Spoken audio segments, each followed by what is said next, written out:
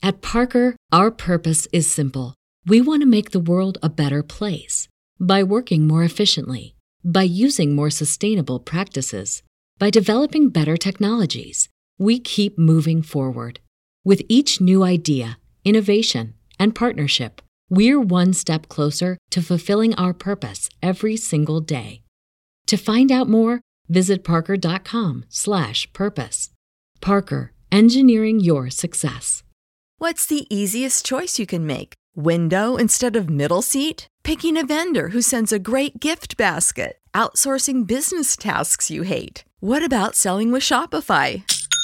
Whether you're selling a little or a lot, Shopify helps you do your thing, however you cha-ching. Shopify is the global commerce platform that helps you sell at every stage of your business. From the launch your online shop stage to the first real-life store stage, all the way to the did we just hit a million orders stage. Shopify's there to help you grow. Whether you're selling scented soap or offering outdoor outfits, Shopify helps you sell. Wherever and whatever you're selling, Shopify's got you covered. Sign up for a $1 per month trial period at shopify.com/try. Go to shopify.com/try now to grow your business, no matter what stage you're in. Shopify.com/try.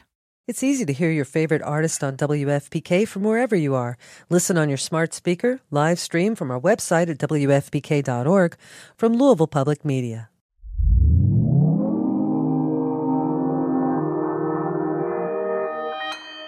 Consequence Podcast Network.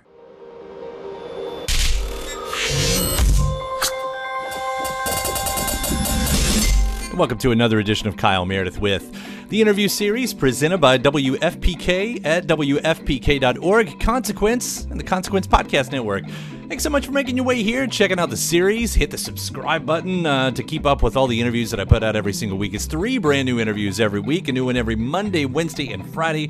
So it is a great way to keep up with all of your favorite artists, discover some new ones, know what's happening in the music world at all the usual places, including Spotify, iTunes, Apple Podcasts, Podchaser, NPR.org, YouTube for the video versions, or anywhere you get your podcasts from.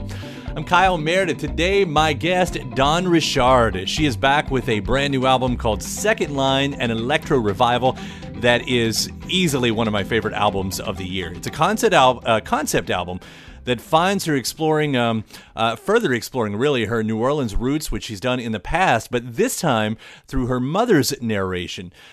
Dawn, who used to be in Danity Kane and Dirty Money, she also talks about taking electronic music further into the future. Her love of Hans Zimmer's work, we do talk about Blade Runner quite a bit in this, writing over classical pieces, and the need for more people of color, women, and queer artists in the electronic music genre. We're also going to be talking about how this is really the second part of what will eventually become a trilogy, and she gives us the details on what to expect from the third and final album in this selection. Her animation work with Adult Swim and wanting to turn the character King Creole into an animated series, and she's also a multi-hyphenate artist. She's an actress and starring in the upcoming film Isaac. You're going to get all of that and more. It's Kyle Meredith with Dawn Richard. Hi, how are you? Well, first off, this is amazing. Like, the music is amazing, but also this packaging, like, you should win a Grammy for the music, but you should also win the digital packaging on this. I'll receive that. It's so cool. Yeah. Like, we worked really hard on the packaging. If anybody's followed my career, like, the delivery of the album is a process, even from the merch to everything is really a big deal to me. And so like this one was like the most in-depth we ever went because I had merged with me, and it's the coolest, like from the Mohawk vinyl to the mirrored hologram kind of foil that we used for the project. Super cool. Yeah, it's beautiful. And as a fan, I always want something more. Like, I want the music, I want to connect, I want to have but you want to open something, you want to, live through this. And it does. Like, there's an entire world in this album. So I should start out. When did you start conceptualizing this? So I thought I was done. I did New Breed, which was an intro to A Love Letter to New Orleans, which was featured my father as the narrator. And I kind of thought I had said what I needed to say, but I realized I hadn't, because I had just revisited New Orleans again, moved home again. And anyone who knows me knows that Katrina left me homeless. And I spent 10 years away. And then my parents moved back on the 10-year anniversary. And my brother and I have been moving back home ever since. And so I found I had more information, more things I wanted to tell. And the more I got more involved and reintroduced to the city that I love so much, that I came from, the more I felt like my story wasn't done being told. And so I used not my father's narration. My mom became the narrator on this album. And kind of I wanted to introduce people to the roots of why I am the way I am, why I love the way I am, why my music and art is so serious to me, and how I've survived so long. And it's because of the roots and the heritage of New Orleans, with a progressive twist. Yeah, that's the thing, though, because you get all of what you just said in there, but it also comes through with, is there a character that runs through this? I mean, we get Kid Creole right from the beginning, and like knowing that there's autobiography to whatever degree in every song. How important is it then for the use of a character in your songwriting? I think it's always been that, right? I've always had a base. The warrior has always been the underline of all my music, right? Whether the covers are armor or headdresses, there's always been a level of a certain character that I've kind of embodied that is representative of me, but in a way that's conceptual with each album. King Creole is the assassin of genres, stereotypes. And in order to speak about that in my journey, because I felt like this was less about me in the music industry and more about how I've survived. How did I become this thing? The first half of the album is the machine, the android side, which is where I was born. I was born in the music industry through a machine. The making the band, Danity Kane, that whole thing is the algorithm of pop, mainstream formula. It's like the formula as you can get. And then the other half, the human side, the DIY side, the indie side, is the other half of the album. So once the intermission happens, you get the other part of King Creole, which is the human side. And that album, that's that alter ego, that person that represents me, King Creole, is that story. So the album is half android, half machine, half formula, half vulnerability, and half human, and half mistakes and mess ups and all the things I had to endure after I left the mainstream world and went into the independent DIY part of my life. So when you're putting something like that together, and again, there's so many levels, which makes this so much fun. Does that character, does King Creole take on just your story, or do you actually go through the process as an actor would, which you're also an actor, of thinking of an entire backstory that maybe isn't obvious on the record? I think I always start out with it being my journey. And then what I find is, as I progress and I go through it and then I listen to the feedback, I realize I am not alone on the journeys that I've gone through. And I think on this sixth album, I've realized that my movement, though it's been small, because I went from mainstream to all like 50,000 people at performances to 100 seaters, and so my motto has always been, as a solo artist, you become many. I had to scrounge to deserve I had to go backwards. And what I found is my story wasn't just my own. It was many, many, many people, others, misfits, people who have been ostracized way from their color, their gender, their sex. And so by the time I've done created this album, I knew, though this was about my story, it wouldn't just I wouldn't be the only King Creole. And King Creole represents multiple people who have ever felt like, for whatever reason, they are the other, because I've had a very unconventional journey. And this album just shows that you can be a Black woman in electronic music and, set a precedence that maybe hasn't been there before, because we haven't recognized the truth of culture within electronic space. It's trying to show the new breed of artists that we have been here. We just haven't had the opportunity to be shown or seen. And I want to create a space for us to be able to revisit the roots that were already there from the first place. Yeah, I don't know if you said this or if someone said this about you, but the words cultural anthropologist and futurist were used. I'll take it. Yeah, I'll take it. Well, I think you've just answered that, because with that in mind, it's like, what is the study going on in this record? What are the predictions does that allow? And again, I think you're talking about that with marginalized and electronic kind of coming together at the same point. Is that something, again, that you realize as you're going along, or is that part of the story from the very beginning? From the very beginning. I mean, when I first started doing my solo career, even before then, I had always been in groups or in musical groups and projects that were a little bit ahead. Like Dirty Money, that concept was a bit ahead. Puff having two chocolatey girls next to him doing music that was electro soul. in 2011 wasn't hot. Like that was new, right? Danity Kane being signed, a pop girl group being signed to a rap label wasn't the most like, having Showstopper and then Dirty, then Damaged, two completely different dynamics. And then as a solo artist, when I did my albums, they kept calling me alternative R&B as a Black girl because I kept doing music that wasn't traditionally R&B. But because of the skin color that I had, I couldn't get out of that genre. Like they'd put like experimental R&B. They had to put that next to it. And what I found was, though I didn't care about what I looked like, I wanted to do the music that I did. My color was limiting me, and society was limiting me for that. So my entire trajectory has been to choose to say, no, we belong here. I think with this album, it was more intentional. I wanted to show that, let's be truthful, dance music comes from Black culture. Detroit, house music, ballroom, dance, bounce, all of that is a Black culturally It started with dance.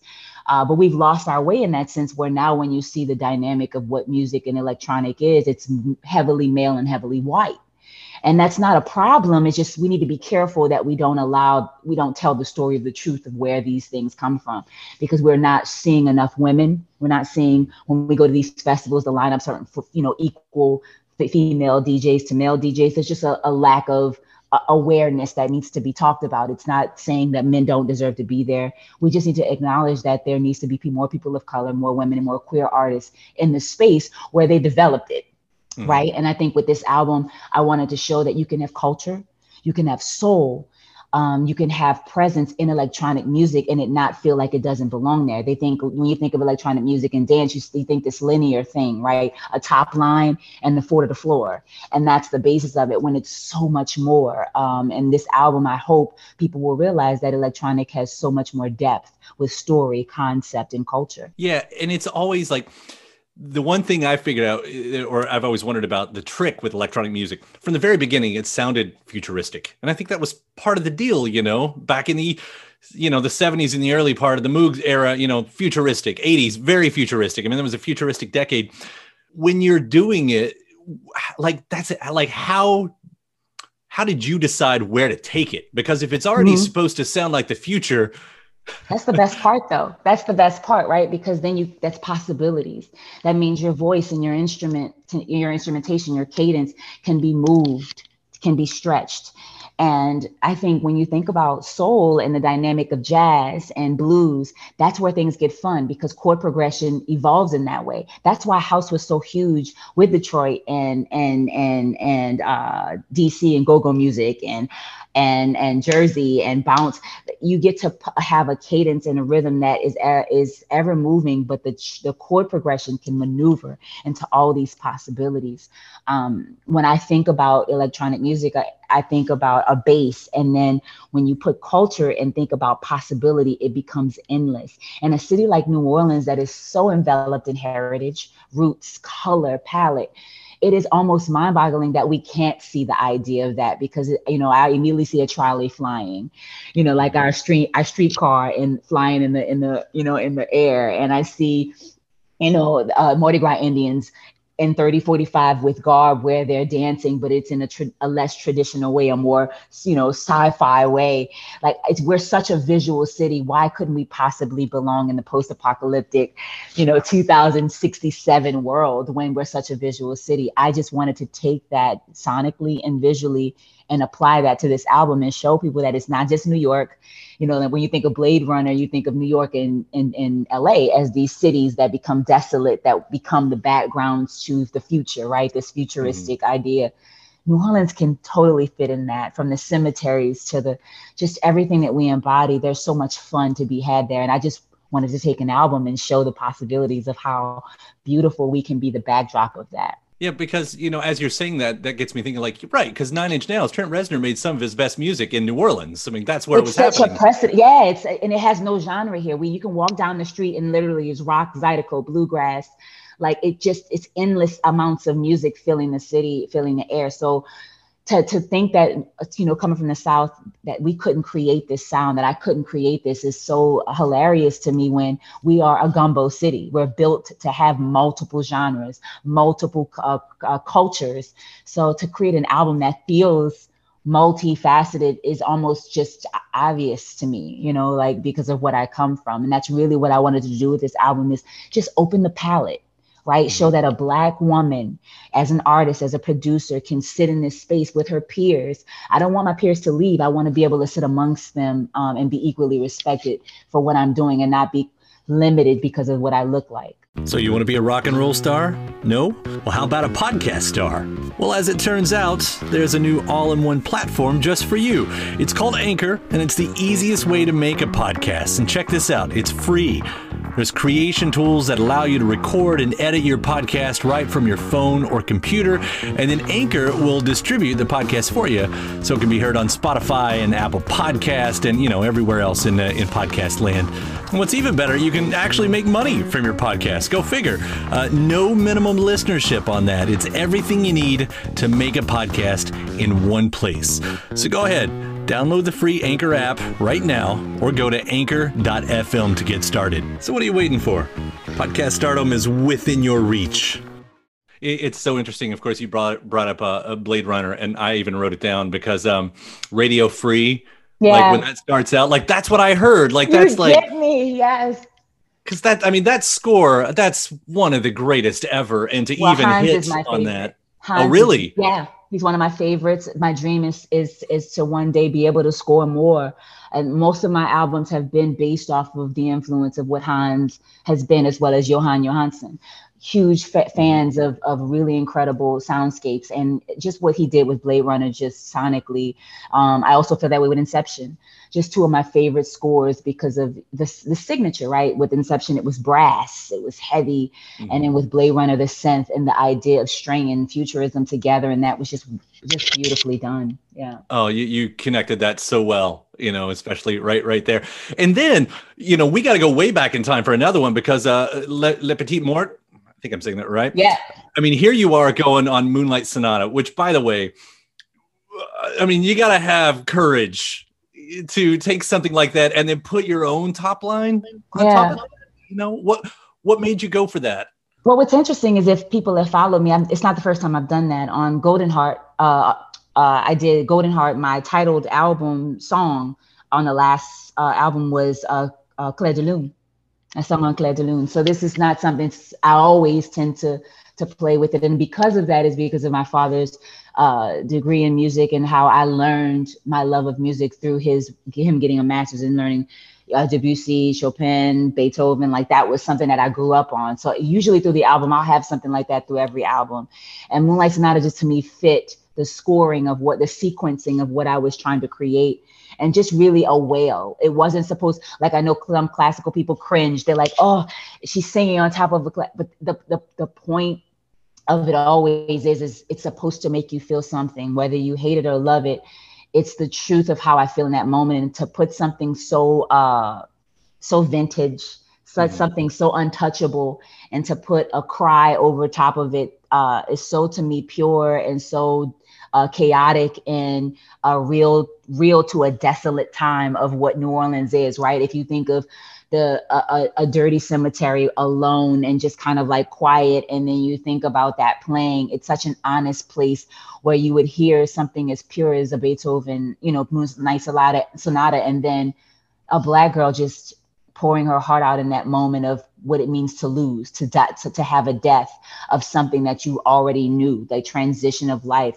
That's what I think it would sound like, something very unconventional, something very uncomfortable.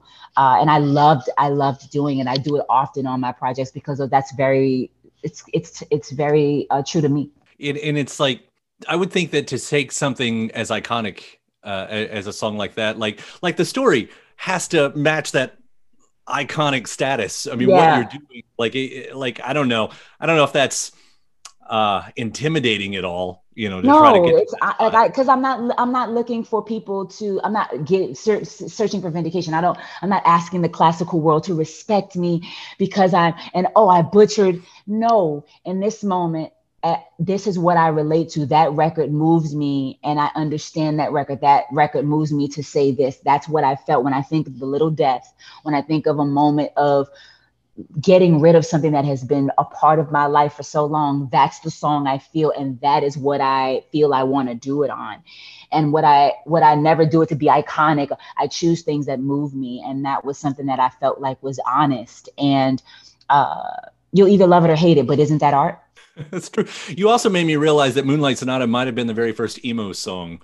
It's so emo. It's so good, right? It's so good. And what's funny is I never really loved. I was more, like I said, I was more of a Debussy fan. So Moonlight Sonata came very later in it, that I just kept listening to it, and it felt like death to me, like a melancholy.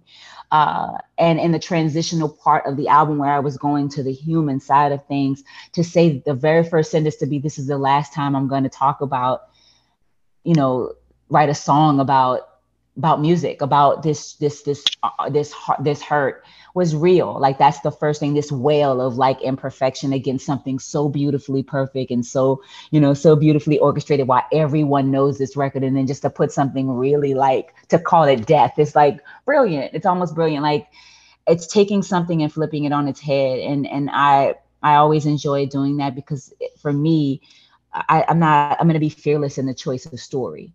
It feels good in the story. And whether, like I said, I don't go with vindication or validation. I just do it if the concept fits and it's telling the story that I want to tell. Well, those fearless moments are all over it. I'll bring up one more track with Selfish. Yeah. I love the epicness of this song right here. I mean, first from the production of the panning that's going on to the movements. I mean, there's 3 or 4 movements that happen in this. Yeah. Just the basic question. Tell me about what went into this one. I have a thing for intros and outros and ludes too, interludes. I pay more attention to the short moments than I do the long ones. And I thought it'd be really cool to have an outro that was 9 minutes long, because again, when you think of the end of a film, right, that's what you think of, right? When the credits roll, what is this song that plays? And that's how I wanted to create Selfish. And it also builds to the next project and what that will be.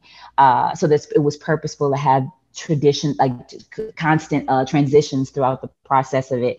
Also, what it means to be selfish can be depicted in multiple ways. We think of ourselves and we think selfish is a negative thing, but to be aware of self and to have self-care, we feel guilty constantly for the idea of actually catering to ourselves.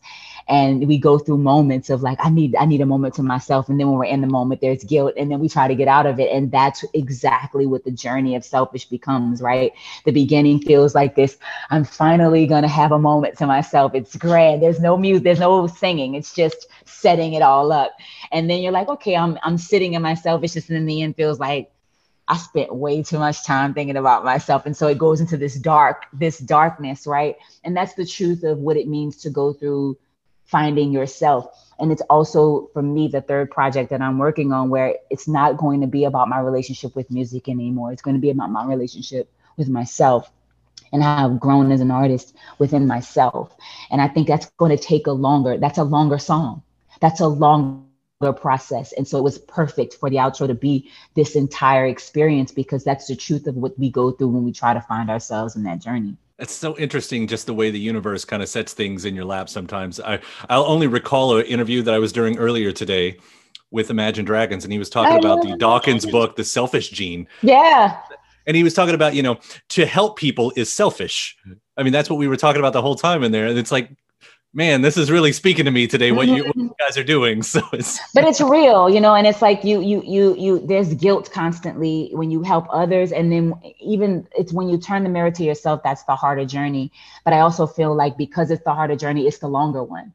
So it made sense for that to be one of the longer songs on the album, because that journey to find self is a way longer process, and it is not linear. It moves constantly. And that even having not vocals the first 2 minutes of the song is the truth, right? Because you have to just look inward and not even say anything. You have to decide to even acknowledge that you're going to go to self. And that's a true journey that I wanted to create within the outro.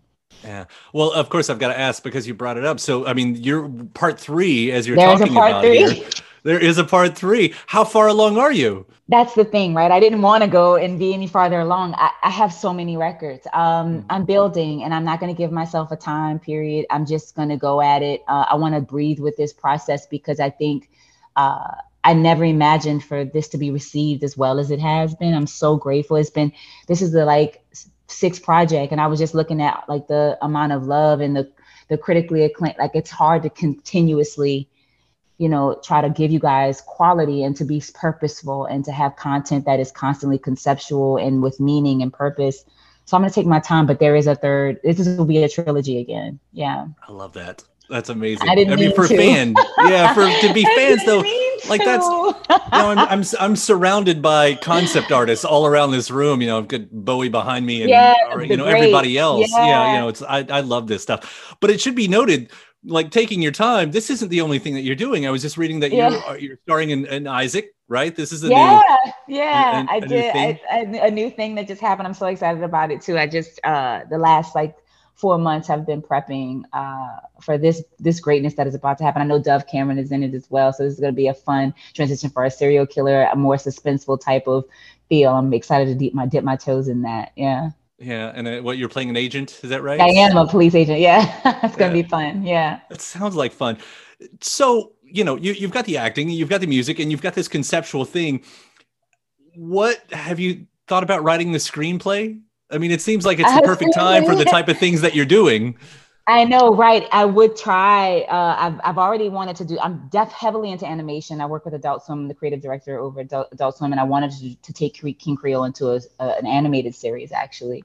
And I've been writing for that for a while because I'd love to take this album and bring it to the screen in an animated journey, because I think New Orleans has never really been seen in this animated way. We only think of The Princess and the Frog. I always say that because that's all we really see New Orleans as. And it is just so much more potential than that.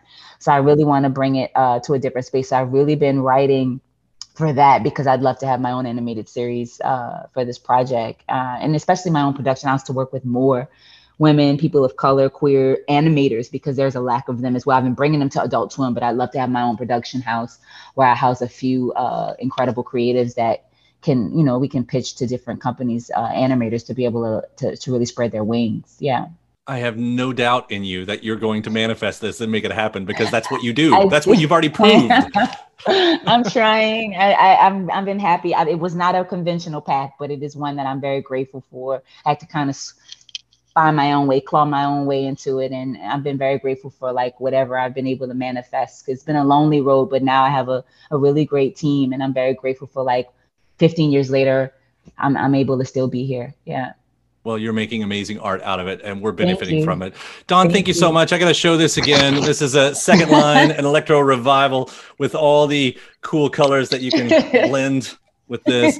Thank you for doing what you do. Thank you for caring and working so hard on this, because it absolutely shows. Oh, that means so much to me. And thank you for spending and just talking about this project. It means a lot. Anytime. Thanks for taking the time to talk about it. I hope we can see this live on the stage at some points. Yes, it's already happening. We're announcing soon. So. All right. We'll see you soon. Thank you. Take care. We'll see you around. Bye. Big O thanks, Dawn Richard. The new album is called Second Line, an electro revival. Thanks to you for checking out this episode in the series. Please do hit the subscribe button before you get out of here. iTunes, Apple Podcasts, Spotify, Acast, Podchaser, YouTube for the video version, or anywhere you get your podcasts from. 3 new interviews every single week. After that, head over to WFPK.org, where I do a show Monday through Friday at 6 p.m. Eastern. It's an hour full of song premieres, music news, anniversary spins, and bonus interviews. That's Monday through Friday, 6 p.m. Eastern at WFPK.org. Consequence has your music and film news. You can also grab me on the social media spots, Instagram, Twitter, Facebook, all 3 of them at Kyle Meredith, TikTok at Kyle Meredith81. Like and follow along. Make sure to say hi when you do. That does it for another edition. I'm Kyle Meredith. I'll see you next time.